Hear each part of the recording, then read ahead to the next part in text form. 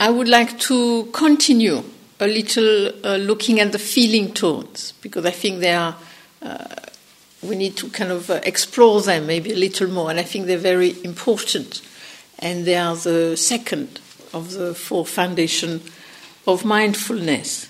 And so first, I like to see in a way how the Buddha looked at in terms of practicing.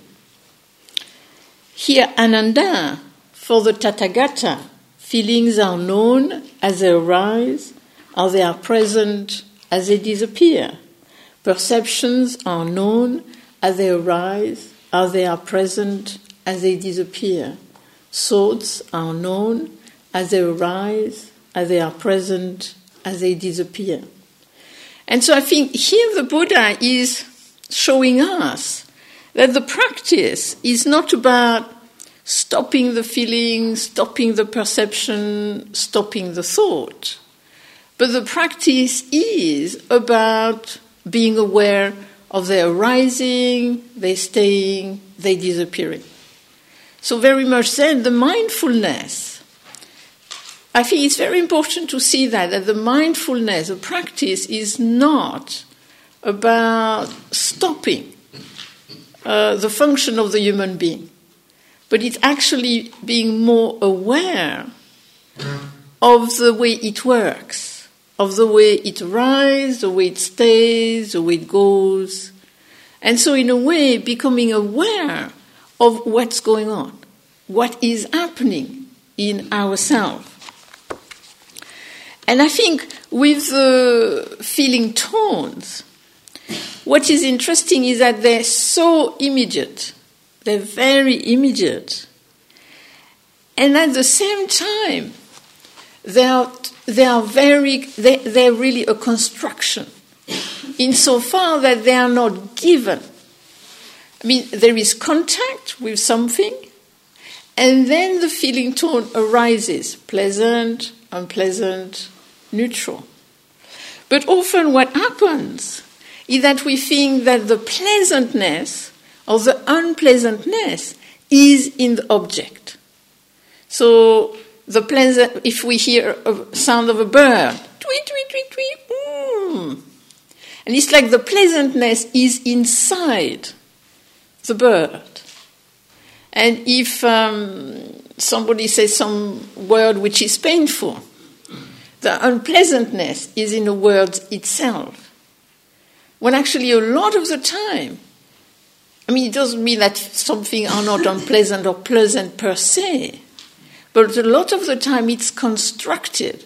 It's kind of actually, it has been developed over time. And that's what is very interesting to see that often with the feeling tones. I mean, some feeling tone don't change much with certain object, certain experience, but with some other, you can have the same object, the same experience, and you have such a different feeling tone.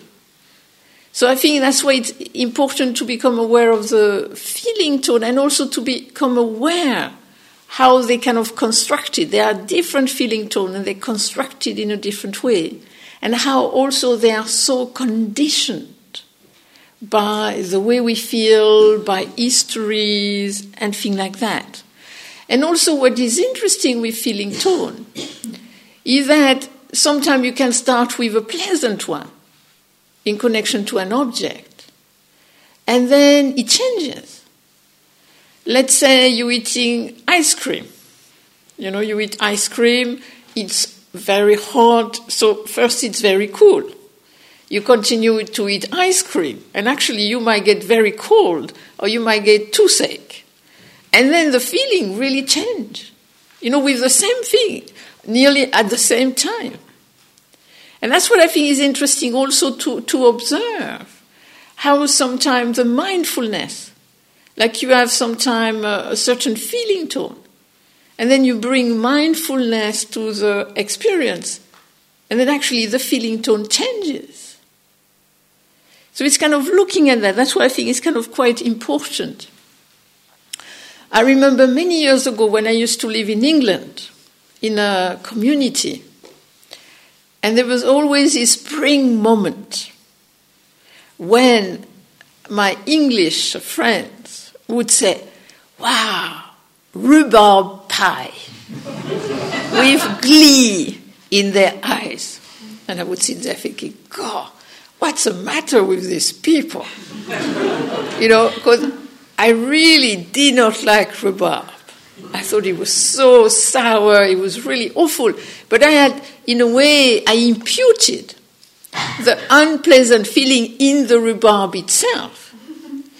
So if they like rhubarb, then the unpleasant feeling tone connected to them. And I think this is a problem that we do sometimes, is that we impute the feeling tone in the thing itself, and then anybody who associates with the thing, then the feeling tone is transmitted to them too. And then it kind of extends. I think we have to be careful there. But also the way things can change. When I lived in Korea, the first time I ate, again there was the same thing, the Korean would be really looking forward to sticky rice pudding. Kind of like, it's hard to describe. But the first time I ever ate that, I really could not understand. How could anybody eat this stuff? It was like plastic, you chew, and nothing happened. No taste, nothing happened. But what is interesting is that over the year, I learned to eat it. And actually, it became pleasant. So much so that now when I am in a kind of somewhere in the world where I have access to this kind of sticky rice pudding, I buy it with, again, the glee of the Koreans. And recently I did it. I bought the rice cake, and then I said to my friend, like, wow, this is great, rice cake, try it. And I had such positive attitude that, she thought, well, pleasant feeling. She has a pleasant feeling in connection to this, so I should also have a pleasant feeling in connection to eating this. So she put a piece in her mouth, and her face fell. There was kind of a dissonance between my enthusiasm and the taste she experienced. So the feeling tone, the transmission did not happen.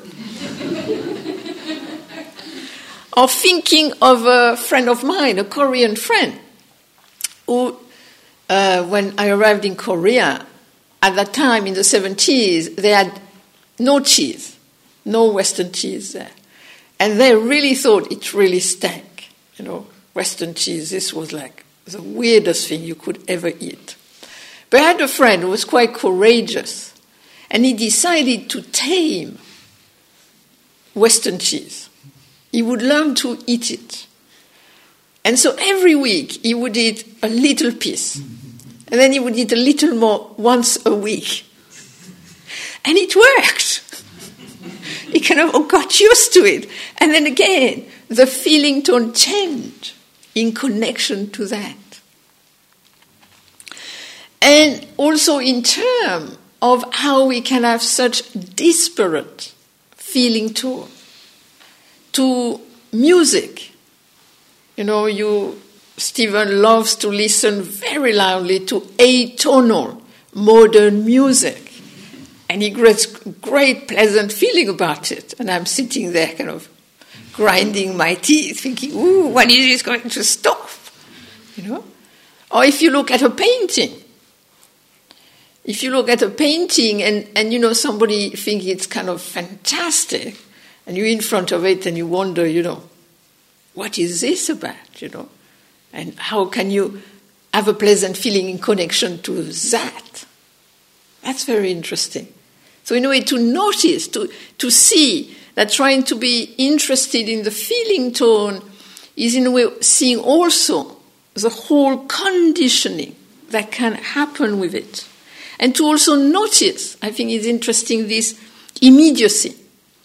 When you're in contact with something and nearly immediately, it's like the feeling is given. So often we have this feeling, it's instinctive. And then because it's instinctive, we think it's normal.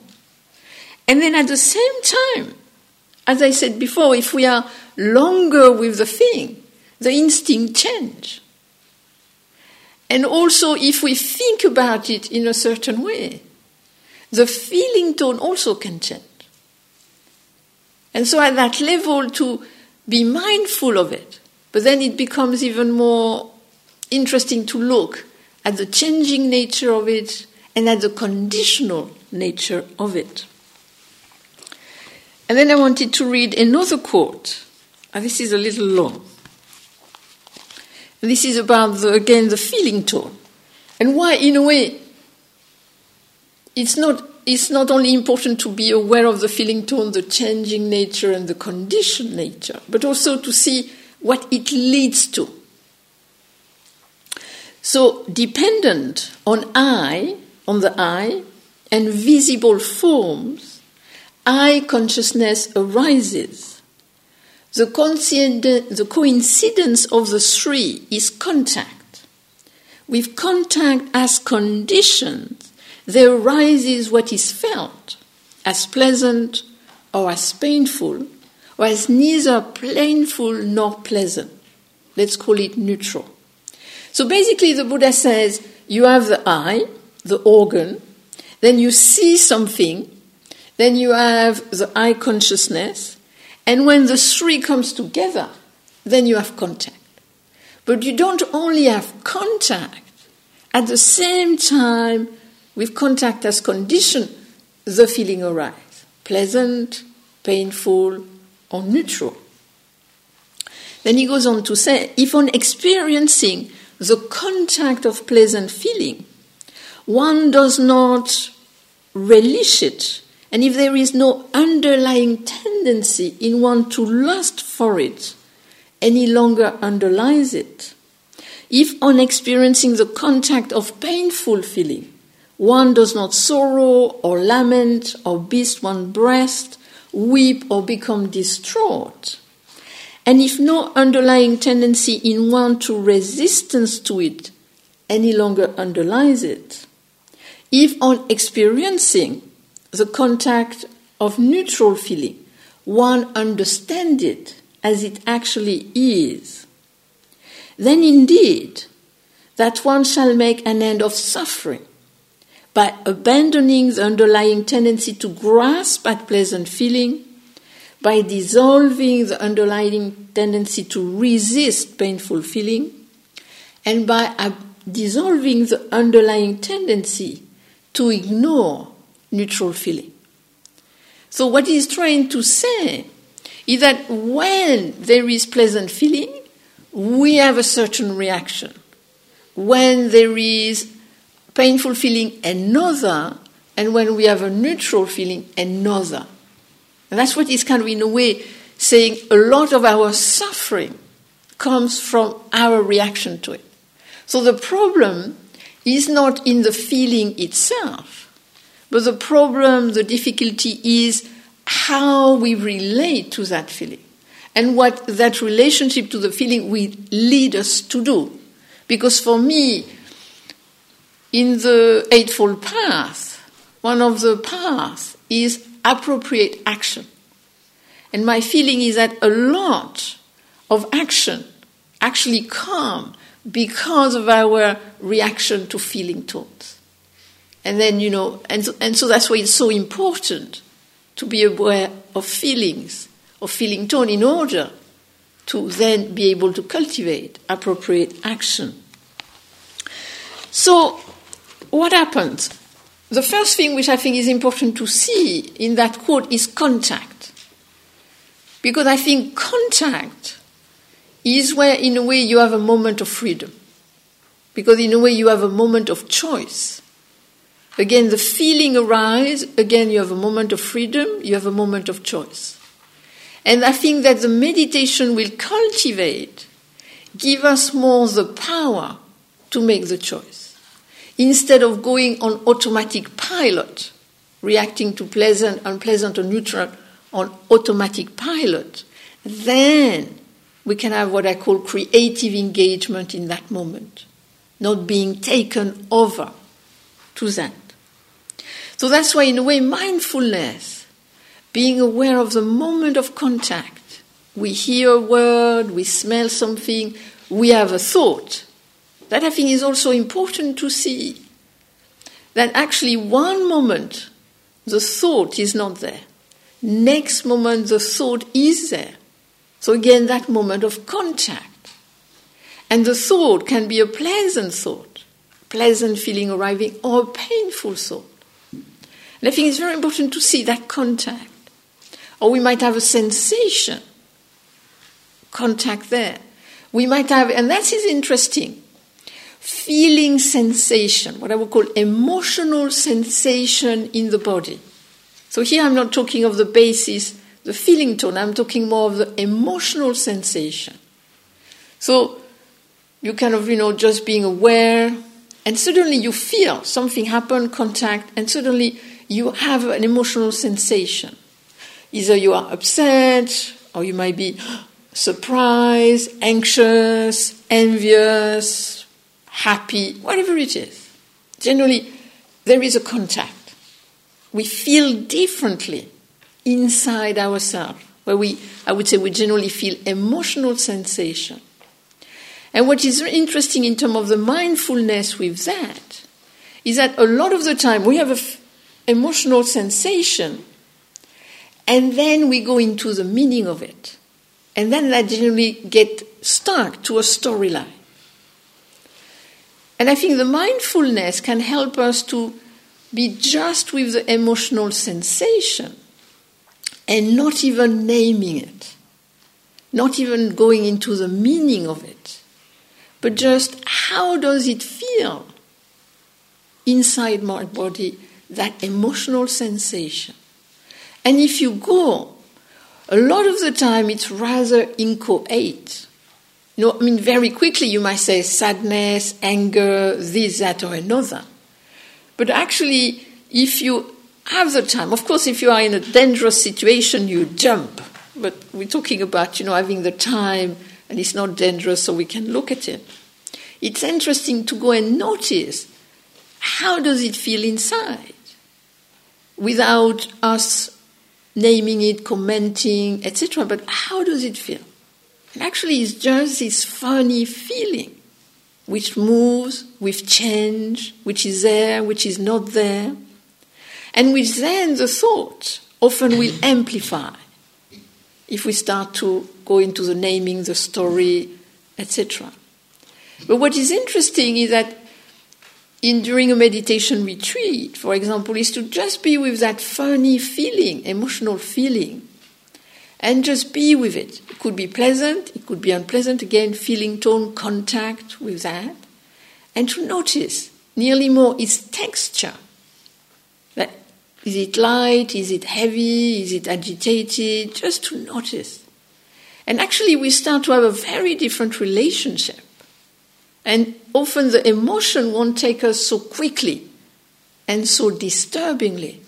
And then it's more kind of being able to be with that, with the way it appears. And then I think we have more possibility to creatively engage with what, in a way, made it happen. So that's why I think contact is important, to be aware of that moment of contact. Because a lot of the time, as we were talking in the discussion, sometimes it's very late in the day. You become aware, oops, there was a contact, an hour ago or a day ago. Or you realize, I feel like this because of that. Then with the different feeling tone, you have the contact, you have the feeling tone. Then generally, if it's pleasant, you want more. You want it to continue. You want it to repeat itself. The best way to know it is you have a wonderful weekend with friends. They leave the door and you say, let's do this again. Basically saying, let's reproduce exactly the same pleasant feeling. I am not saying you cannot meet your friend again and it cannot be pleasant again, but I doubt that it can be pleasant in exactly the same way. But often we try to do that. we try to replicate the same circumstance to have the same feeling, and often we're very disappointed because we don't have it again in the same way. We can have another one, but we cannot have that one. That's why we have to be careful, in a way, with this repetition, trying to repeat something in that way. And I think, unfortunately, this also happened with retreats. You had a wonderful retreat. And then you come, and it's not the same. Not the same. And generally, why is it not the same? Generally, because the conditions are different. You are different. Your conditions are different. And other conditions might be different. I mean, we teach in July regularly. We have done so for the last more than 20 years. And I would say for the last 10 years, this is the first time we truly have an English weather. Generally it's, wow, it's sunny, it's wonderful, it's warm. It's interesting, and for the last few years it's been such a nice weather. And now it's, can we going back in time? But it changes. Things are not the same. The people change, the weather change. So in a way, seeing that. And so in a way, also the other things that we do with pleasant feeling tone is that we also start to grasp at a pleasant feeling tone in the future. And that's a little problematic. I am not saying it's a problem to kind of, think about your holiday and to have a nice anticipation about your holiday. But I would say the more you anticipate pleasantly about your holiday, and the less your holiday will be amazing. This happened with my sister and niece. I took them to England once. And for a month before we came, they were so happy about it. They're really over the moon. We're going to England. This is going to be fantastic. They were really over the moon. And once they got there, it was really kind of not as fun. And this is often why actually we become nearly, I would say, addicted to the hope that something is going to be pleasant, not because a thing will be really, really pleasant, but because imagining it is so pleasant. And then often when we get there, compared to that, it is not as pleasant. And I think we have to be careful there, in a way that comparison with an imagined, nearly idealized state. Because I think we do also this with meditation. We sit in meditation, and often you compare yourself. Next to you, often you have this abstract, idealized meditator with no thought, totally peaceful, no pain, and floating a little above the cushion. And inside a dime a dozen. And then you compare yourself to that. And compared to that one, you're really not up to it. But the problem, that one does not exist. The only one which exists is the person here and now, who is really doing the best they can with the condition they have. So in a way, noticing that, if we kind of, in a way, grasping in advance at a pleasant feeling tone. And in a way, to be aware of pleasant feeling tone, I think is really important. Because it makes us see that not everything is suffering. Because I think that can be a problem with Buddhists, Life is dukkha. Everything is dukkha. Then, why should I do anything if everything is dukkha? But as Stephen was mentioned, dukkha does not just refer to suffering. It's not saying everything is suffering. So in a way, is to see, and I think that's why the Buddha is not saying, don't pay attention to feeling. He's saying pay attention to feeling tones as they arise, as they're there, as they pass away. And the problem is not with the pleasant feeling tone, but what you do with it. And I think in terms of pleasant feeling tone, if you feel pleasant feeling tone, to know it. And I think the mindfulness again can help us there to really, I am feeling well now. Right now I am feeling peaceful.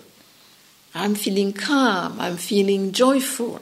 I'm feeling loving, whatever it is. That we, in a way, really inhabit that pleasant feeling. So that, in a way, we appreciate it even more because we know it is not going to last. So that while it's there, we just, in a way, enjoy it. We appreciate it. Then you have unpleasant. And as the Buddha mentioned, unpleasant, this is immediate.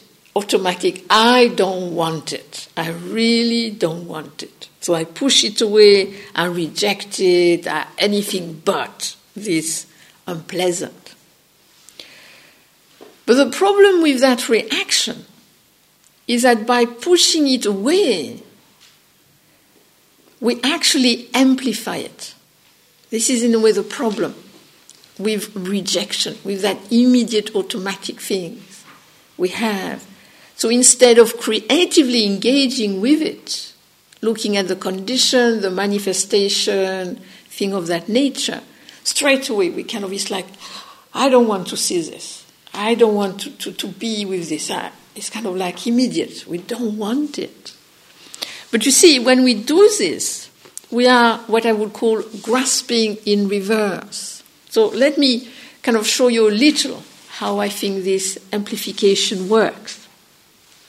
So that's my little party trick. Some of you have seen it, but it's good to have a reminder. So let's say this is gold and diamond, and all the greatest truth in the universe. But what is important is I have got it. It's me, it's mine. And so because it's precious, I hold on to it. And if I hold on to it, two things will happen. First thing, I will get a cramp in the arm.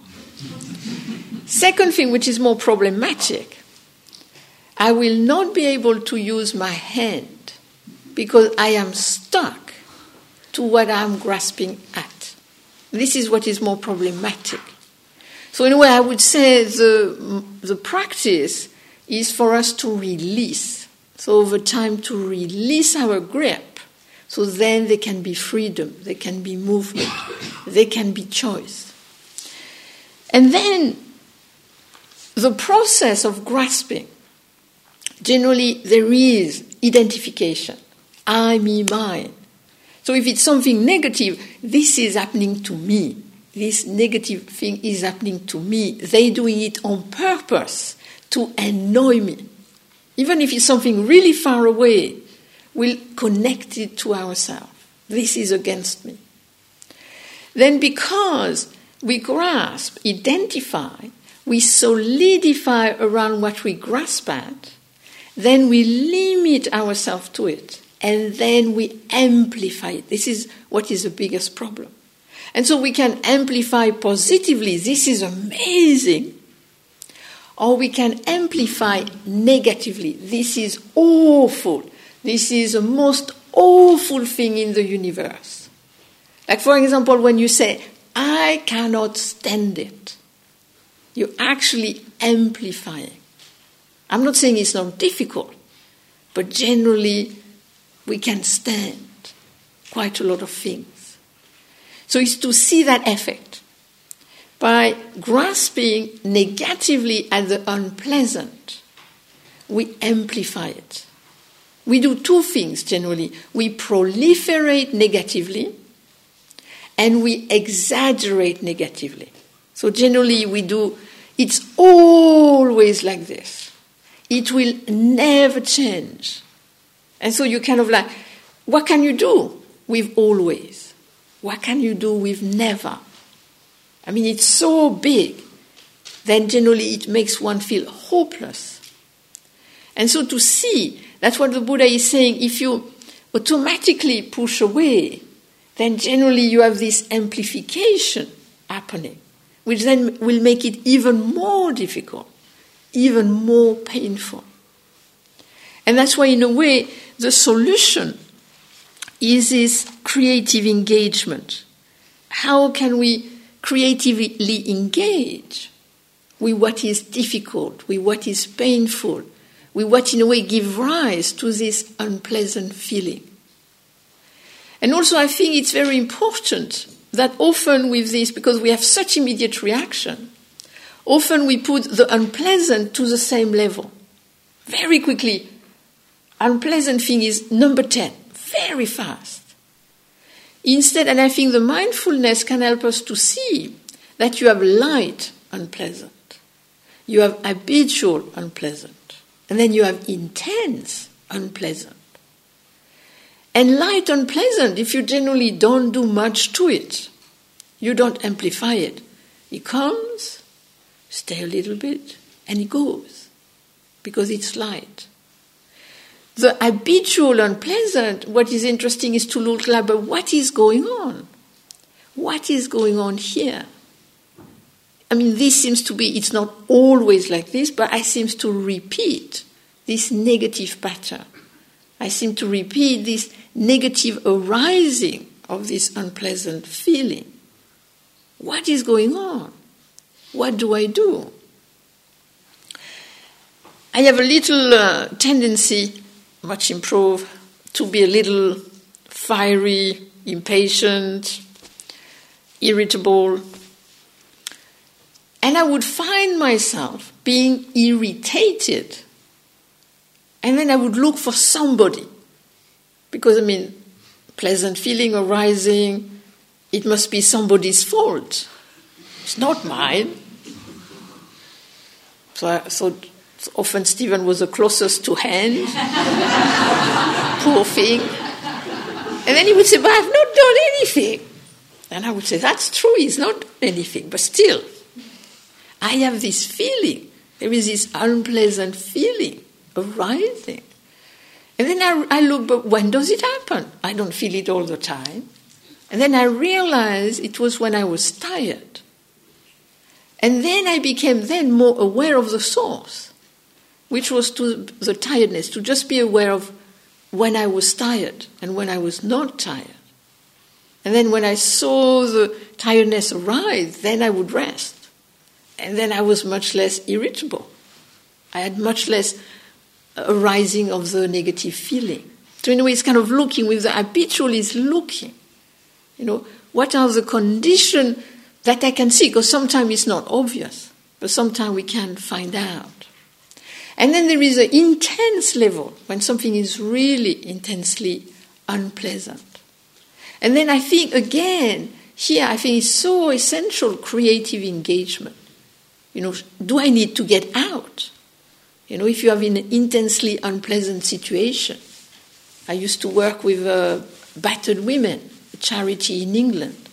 And they have to get out. They cannot say, oh, unpleasant, it will come and pass away. You know, no, they had to get out. There is no doubt about that. So in a way, it's kind of like, is it something I have to look at it differently? Or is it something I have to get out? I had a friend I used to visit once a year. And she was so unhappy about her work. So then she started to do another training, totally different than what she did. And finally she passed her exam, and now she could do this other work. So I expected the next year she would be doing this new work that she looked so happy to be doing. So I said, oh, how is it, you know, the new work? Oh, I'm not doing that. I'm doing the old work. I said, what happened? She said, well, suddenly I thought, what about looking at the condition why I'm so unhappy at work? And then she really went with a different way, like with mindfulness, with creative engagement. And then she realized it was a way she was relating with the people. And as soon as she changed that, it was fine. It was like something that had been so painful so many years. Suddenly it could be so different. So sometimes we have to get out. Sometimes we have to creatively engage. See, what are the conditions? Then You have neutral. And I'm very interested in neutral. And Stephen thinks it does not exist, but we can have our difference sometime. So, neutral. And what is interesting is the Buddha says, neutral, the problem is that you don't understand it. The problem is that you ignore it because it's neutral. And to me, a meditation retreat is an excellent opportunity to become mindful of neutral. Because actually, most of the time, nothing happens. And I know you're sitting waiting for something special to happen. And tomorrow I'll talk about this. But most of the time, nothing happens. And so in a way, it's an opportunity to kind of see a little. How is it to be with neither pleasant nor unpleasant? How can we understand it? How can we know it and not ignore it? And there is this wonderful quote in the sutta, which was said by a nun, but it was so good, it was kept. And she says, as long as a pleasant feeling continues, it is pleasant. When it stops, it becomes unpleasant. As long as an unpleasant feeling continues, it's unpleasant. But when it stops, it becomes pleasant. How does it feel when you don't have pain in the back, pain in the neck, in the head? Suddenly you feel your head. Such pleasant experience. And then you forget about it. And the last one. If you do not understand neutral, it becomes unpleasant. If you understand neutral, it becomes pleasant. That's what Stephen thinks. There is no neutral because it turns into one or the other. But personally, I think it's a bit there. But this is interesting because actually in our society nowadays, neutral has a really bad press. Since the Romantics, actually it's all because of the Romantics. Before the Romantics it was okay. Then the Romantics, they decided, neutral is bad. Yeah, I read a whole book about it. And it's very interesting. Nothing was happening. Something had to happen. Even if it was painful, it was better than nothing happening. And then that's where boring got a really bad press after that. Not all the romantic poets, some of them. And more from Germany than from England. And so, but nowadays you see, if nothing happens, you're at home, nothing happens. How do you feel? Generally, you start to feel boring, boredom, lonely, sad. I am boring. Everything is boring. The whole thing is boring. Is there a meaning in the universe? It's interesting, this feeling, which is actually not much, can actually lead you to a really, really painful place. My niece, when she was younger, she used to have attacks of boredom. She used to kind of bang her feet and cry and shout, I am bored, like if it was the worst thing in the universe, It was like, And, but if you understand neutral, nothing is happening. It's very peaceful. Nothing bad is happening. Nothing good, but nothing bad is happening. And it's very restful. Personally, I really enjoy it. Nothing happened. I can just meditate. I can just be aware. I am alive in this moment. Doesn't mean that I will not do anything forever, but I think for a few minutes, a few hours, it's quite nice if nothing happens. And just to be with that, to rest in that. And the other problem I see with this difficulty of seeing, understanding neutral, is that often it makes our baseline, what I would call a little misguided. That often we have this image of our emotional baseline or well-being baseline as pleasant number 5. Then if it's pleasant number 5, it's okay. And then anything up, it's good. But anything down from it, not so good. But personally, I think the baseline is neutral. Then you can go up 10, go down 10. So you need to be more aware. What is our baseline? Where do we place it? What is our expectation in terms of generalized feeling tone? Because, of course, some people have a more generalized, pleasant feeling tone. And then some other have a more, sometimes generalized, unpleasant feeling tone. And, of course, they change. But then we might amplify one or the other. And I think that's why it is very important to try to be aware of the different feeling tones, to see how they change, as they go up, down, how we, in a way, shift, how we shift our focus can make them go up and down too. And so, in a way, with this neutral feeling tone, trying just to be aware of it, trying to see how it changes within itself. And in a way, this neutral feeling tone from a Buddhist point of view is kind of like nearly the baseline to start to understand equanimity, to start to experience equanimity. It's kind of like the beginning feeling of that. And I'll talk more about that on Saturday.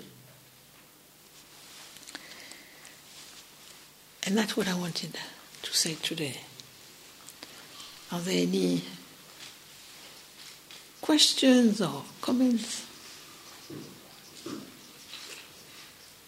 Yes? I always have a bit of a problem between feeling neutral and feeling indifferent about something. It's not the same, but I can't differentiate it clearly. Can you help me with that? No, that's a good point. This is a very good point. And this is why generally I don't speak in terms of non-grasping as detachment or non-attachment. And I prefer to talk about as creative engagement. So then we don't go into this indifference.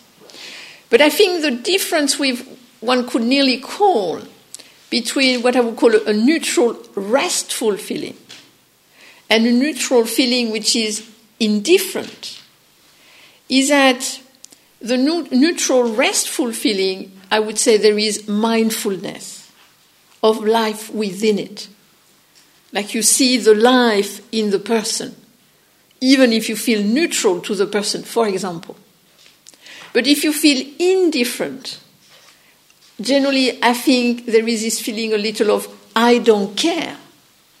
And to me that would be the difference between what I would call a neutral, restful feeling, where in it there is still the caring for life, the awareness of life, of our life, others' life, and indifference. Because indifference is more kind of saying, I don't care. I don't care about myself, I don't care about this, I don't care about that. And that not caring generally distances us from the person, from ourselves, from whatever. When the other one, I feel this neutral feeling, but more as a restful feeling, make us more, in a way, grounded in the experience.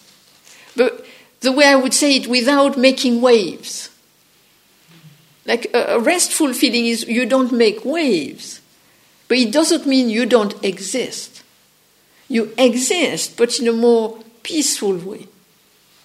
I think that would be, in a way, the difference between you have a lake, which is totally calm, but the water is still there.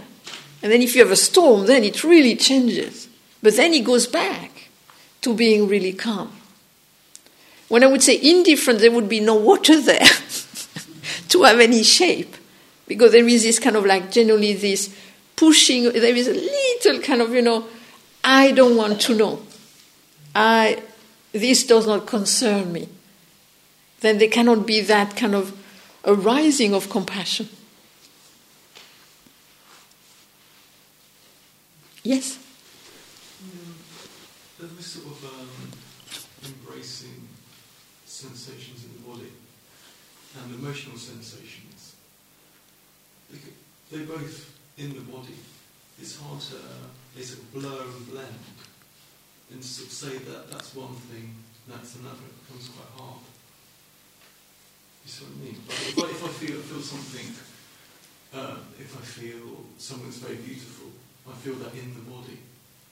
And how's that separate from kind of bodily sensation? Okay, I see what... You see, I think in a way, I'm sure, in terms of the kind of like the scientific way of looking at it. No, I don't want to go there because I have read books and it's just too complicated for me. But in simple terms, as we're trying to talk here, I think we feel things in different way, and we feel them through the body. It's not kind of, somebody here feeling them. So we feel them through the body. So first you see the difference I would make, but this is not in terms of the experience, but it's more in terms of trying to talk about it. So I would say physical sensation is when it's kind of more, I would say nearly of a physical nature. Like if I have sciatica, I feel zoom, something like this. If I have a pain in the teeth, I kind of feel something. I can also feel kind of well in the body, like you can feel energetic. Sometimes, you feel energetic, or like I do Pilates. I do the Pilates, and then after I feel, you feel something, But it's what I would call, kind of say you have physical sensation plus a little feeling of well-being too. I agree there. So in a way, you see a beautiful rose, or you smell the fresh air, and there is a feeling in the body of well-being. So physical sensation, then you have something you could nearly say more, not psychological, but kind of something which kind of becomes more like that. But when I was talking of emotional sensation, I was trying to talk about how we experience emotion, which, of course, you can have an emotion when you see a rose, but I would say generally the emotion is relatively neutral unless seeing the rose takes you to an amazing, great memory or bad memory. And then you could have what I would call more like an emotional sensation, which generally when we feel that, it kind of like it feels different than feeling just a physical sensation in the knee. Because generally a physical sensation in the knee, we generally, in a way, feel it there. But generally an emotional sensation, we generally feel it most of the time. For people it differs, but you might feel it in the chest, in the heart, in the belly. It's more diffuse. Yeah, it's more diffuse, but it's around here. Generally you don't feel it in the feet. That's what I mean. So once somebody told me he was feeling his emotion in his neck. So again, you can have it in different places. But what I was trying to point out is that we feel the emotion, and we don't feel it there, we feel it in the body. But generally what we do is very quickly we go into the meaning of that. Like we have this strong sensation in the body. And generally we go into the meaning of it. It must be sadness, it must be fear, it must be this. And then we generally connect it by association with different things, which some are appropriate and some are not appropriate. And that's why I was trying to point out that sometimes in meditation, it can be interesting to go there, to kind of go to the place where you generally feel your emotions. And since on retreat we generally don't feel much, then to feel, how does it feel there? Because then generally it's not so frightening. Because sometimes if you feel a lot, you can be kind of frightened, and then quickly you go into the story, the meaning, and you amplify even more. And what I find interesting is that if one does that with a certain mindfulness, then one can start to be with the emotional life in the body in a different way. And then it doesn't mean you don't have emotion of sadness, anger, or whatever, you still have them. But you start to be with them quite differently. And then there is less what I call this amplification effect, which then often make them very disturbing. And then we overwhelm, and generally often we lose it in one way or another. And in that way we can be with them and then really see how they change, how to be with them, to address them, or just to see that they just come and go. And then we can be more creatively engaged. So that's why I was kind of trying to... But in the experience, in the experience you cannot say this one is there and that one is not there. It's kind of like all melting into each other, definitely. And it's kind of like I would say a kind of a spectrum. Yes, behind and then... Earlier on, Stephen mentioned using mindfulness to work with severe pain. Could you expand on that a little bit? Severe bodily pain, and we've been practicing this tonality and seeing the changes, etc. But if it persists, you can't step away from it, and it is intense. Could you perhaps talk of more creative engagement methodology, or...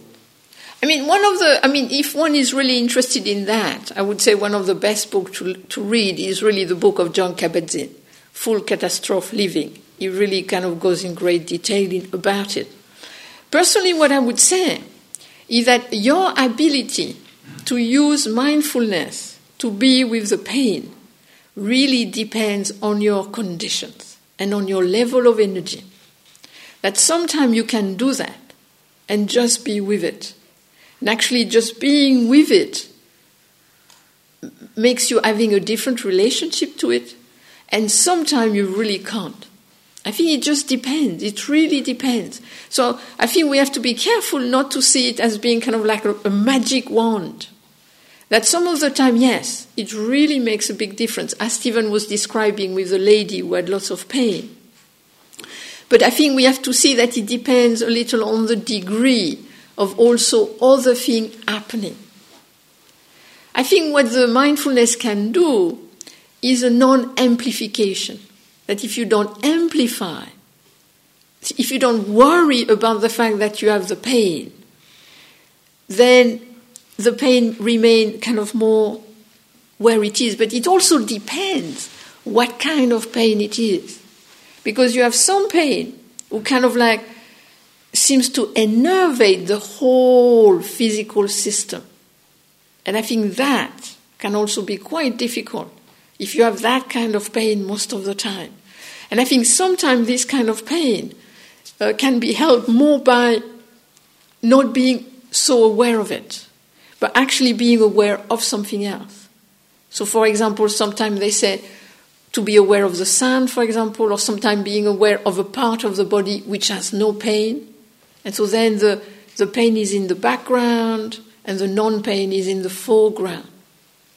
I think there are many different methods to do that. And also, of course, they talk about the physiological response and the relaxation response. So it's quite a large subject. Personally, I would say it depends. Sometimes it can help, and sometimes not much. It depends. You see, what is interesting, at the end of the Buddha's life, he is in great pain. And then he says to Ananda, the only way I can be with this pain is to go into the meditative absorption. So in a way, not to be there. Because in the meditative absorption, in a way, you're not there with your body. But because when he is in his body and mindful, he has lots of pain. And then in order not to feel that, then he goes into the meditative absorption because he's a great adept at that. And I have seen a meditation master that I knew do that. Like when he was with me, like I was talking to him and he was in great pain. And when he was talking to me, you could see the pain. And then when he stopped, and then he would go like if he was going somewhere else. A little kind of, and then he was more peaceful, and then he would go back and the pain was still painful. So we have to be careful to think that if I am mindful, the pain will not be painful. I think it depends. And that absorption is absorption into what?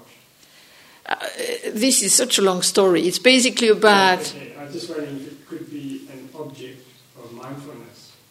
No. Generally, this is in the Buddhist tradition. You have a tradition of doing intense concentration, and through doing the intense concentration and not anything else, just intense concentration, then you go into meditative absorption. And it's supposed to have 8 levels. And then when you are in this absorption, then there is generally no reference point. It's kind of a very different type of meditation. But there are many discussions about these jhanas. It's called jhanas, and it's meditative absorption. And then some people say it's easy to access. Some people said, it takes a lifetime to access them. But if you're interested in this, there is a very good book about them by Richard Shankman, where he explained about how to get those and how different people look at them. But that's not my speciality. I would not know a jhana if he hit me. So, final question. What is the word you're saying? Jhanas. It's either called dhyana, but generally the way you will find it in the book will be J like John, H-A-N-A. You can Google it, it's even on Wikipedia. But Richard Shankman's book is the best one on it, I would say, at the moment. Yes? Could you offer any advice on how to stay with what is unpleasant? I've noticed I've had some sadness, and at first I'm just feeling the sadness, and actually there's a certain exquisite beauty in it, and I'm not judging it, but somehow I haven't quite caught the moment, but at some point a judgment comes in that this is unpleasant. And I can actually feel a physical contraction. It's like I'm turning away from it. I really want to shut down and not feel this whatever that is unpleasant. And can you offer any suggestions how to just stay with feeling something that I don't seem to want to feel? Well, you see, personally, I would also listen to the not wanting to feel it. Sometimes it's wise not to go into it. Sometimes it's wise to go into it, and sometimes it's wise not to. I think one has to be careful there. That's what when I talk of the Yata Bhutam, it was a little about that. That generally the idea is just be with it. But we saw in the Vitakka Santana Sutta that the Buddha did not say just be with it all the time. He said, you could be with it that way, or with it this way, or not even pay attention to it. So personally I would say, I would say to explore, sometime to be with it a little bit, but not too long. I would go it by little touches, not like, I am going into this now. That generally, I think the forcing is generally not a good idea. We have to also listen a little to the wisdom of the body and the mind. Which sometimes when they tell us to not go there, maybe we should not go there. I think sometimes we have to listen to that. So that's why I was saying you have to be careful with the Yata Bhutam. And so if you want to it's kind of nearly like taming it. If there seems to be a little like that, then just one more second. And then you go to the sound. Then if it's there again, just a little bit. Then you go to something else. And then slowly, just slowly, kind of being with it by little touches. That's what I would recommend. If you really wanted to be with it over time, I would go very slowly, very gently, time to time. Just how does it feel in the body. How does it feel, in my shoulder? How does it feel in my belly? I would just kind of go and try to be more with the feeling sensation. And then just a little bit. And then I would go somewhere else. And then maybe again, try it. Okay, sometimes it seems like I'm just catching the wake left behind by a boat or something. It's disappeared, it's gone before I can just really experience it. Then let it go. You see, sometimes I think I think it's important to see. Meditation is not, I would not say it's not a psychological therapy. Oh, this is just something that, came up when I was over in the little church, actually, and seeing people's notes and things, and I feel these things arise, and, it seemed quite violent almost how but that's contact. You see, contact, but that's very different. It's not like you're sitting in meditation and suddenly you feel it. But it's kind of, like you're seeing something. You see, basically here you have the contact, then the contact. We make it so. So then you have the choice, do I go back there and stay there and be with it? I think it wouldn't come because, I remembered it later and the feelings arose. But there was a definite sort of shutting down and turning away. It was like once I'd realised, this is kind of unpleasant, it's gone. Let it go. Let it go. You see, I would. That was just one example. But thank you. I think I understand. Yeah, I think it's kind of like sometimes we have to be careful not to try to recreate something which just went. So it gives you a little indication. And that's good as an indication. And then maybe another time there might be something similar. And then you might be more ready at that moment to be with it. I personally would be very much into kind of being in the present with it. But if it goes very fast, then I would generally let it go. And then we have to stop here so that you can walk a little.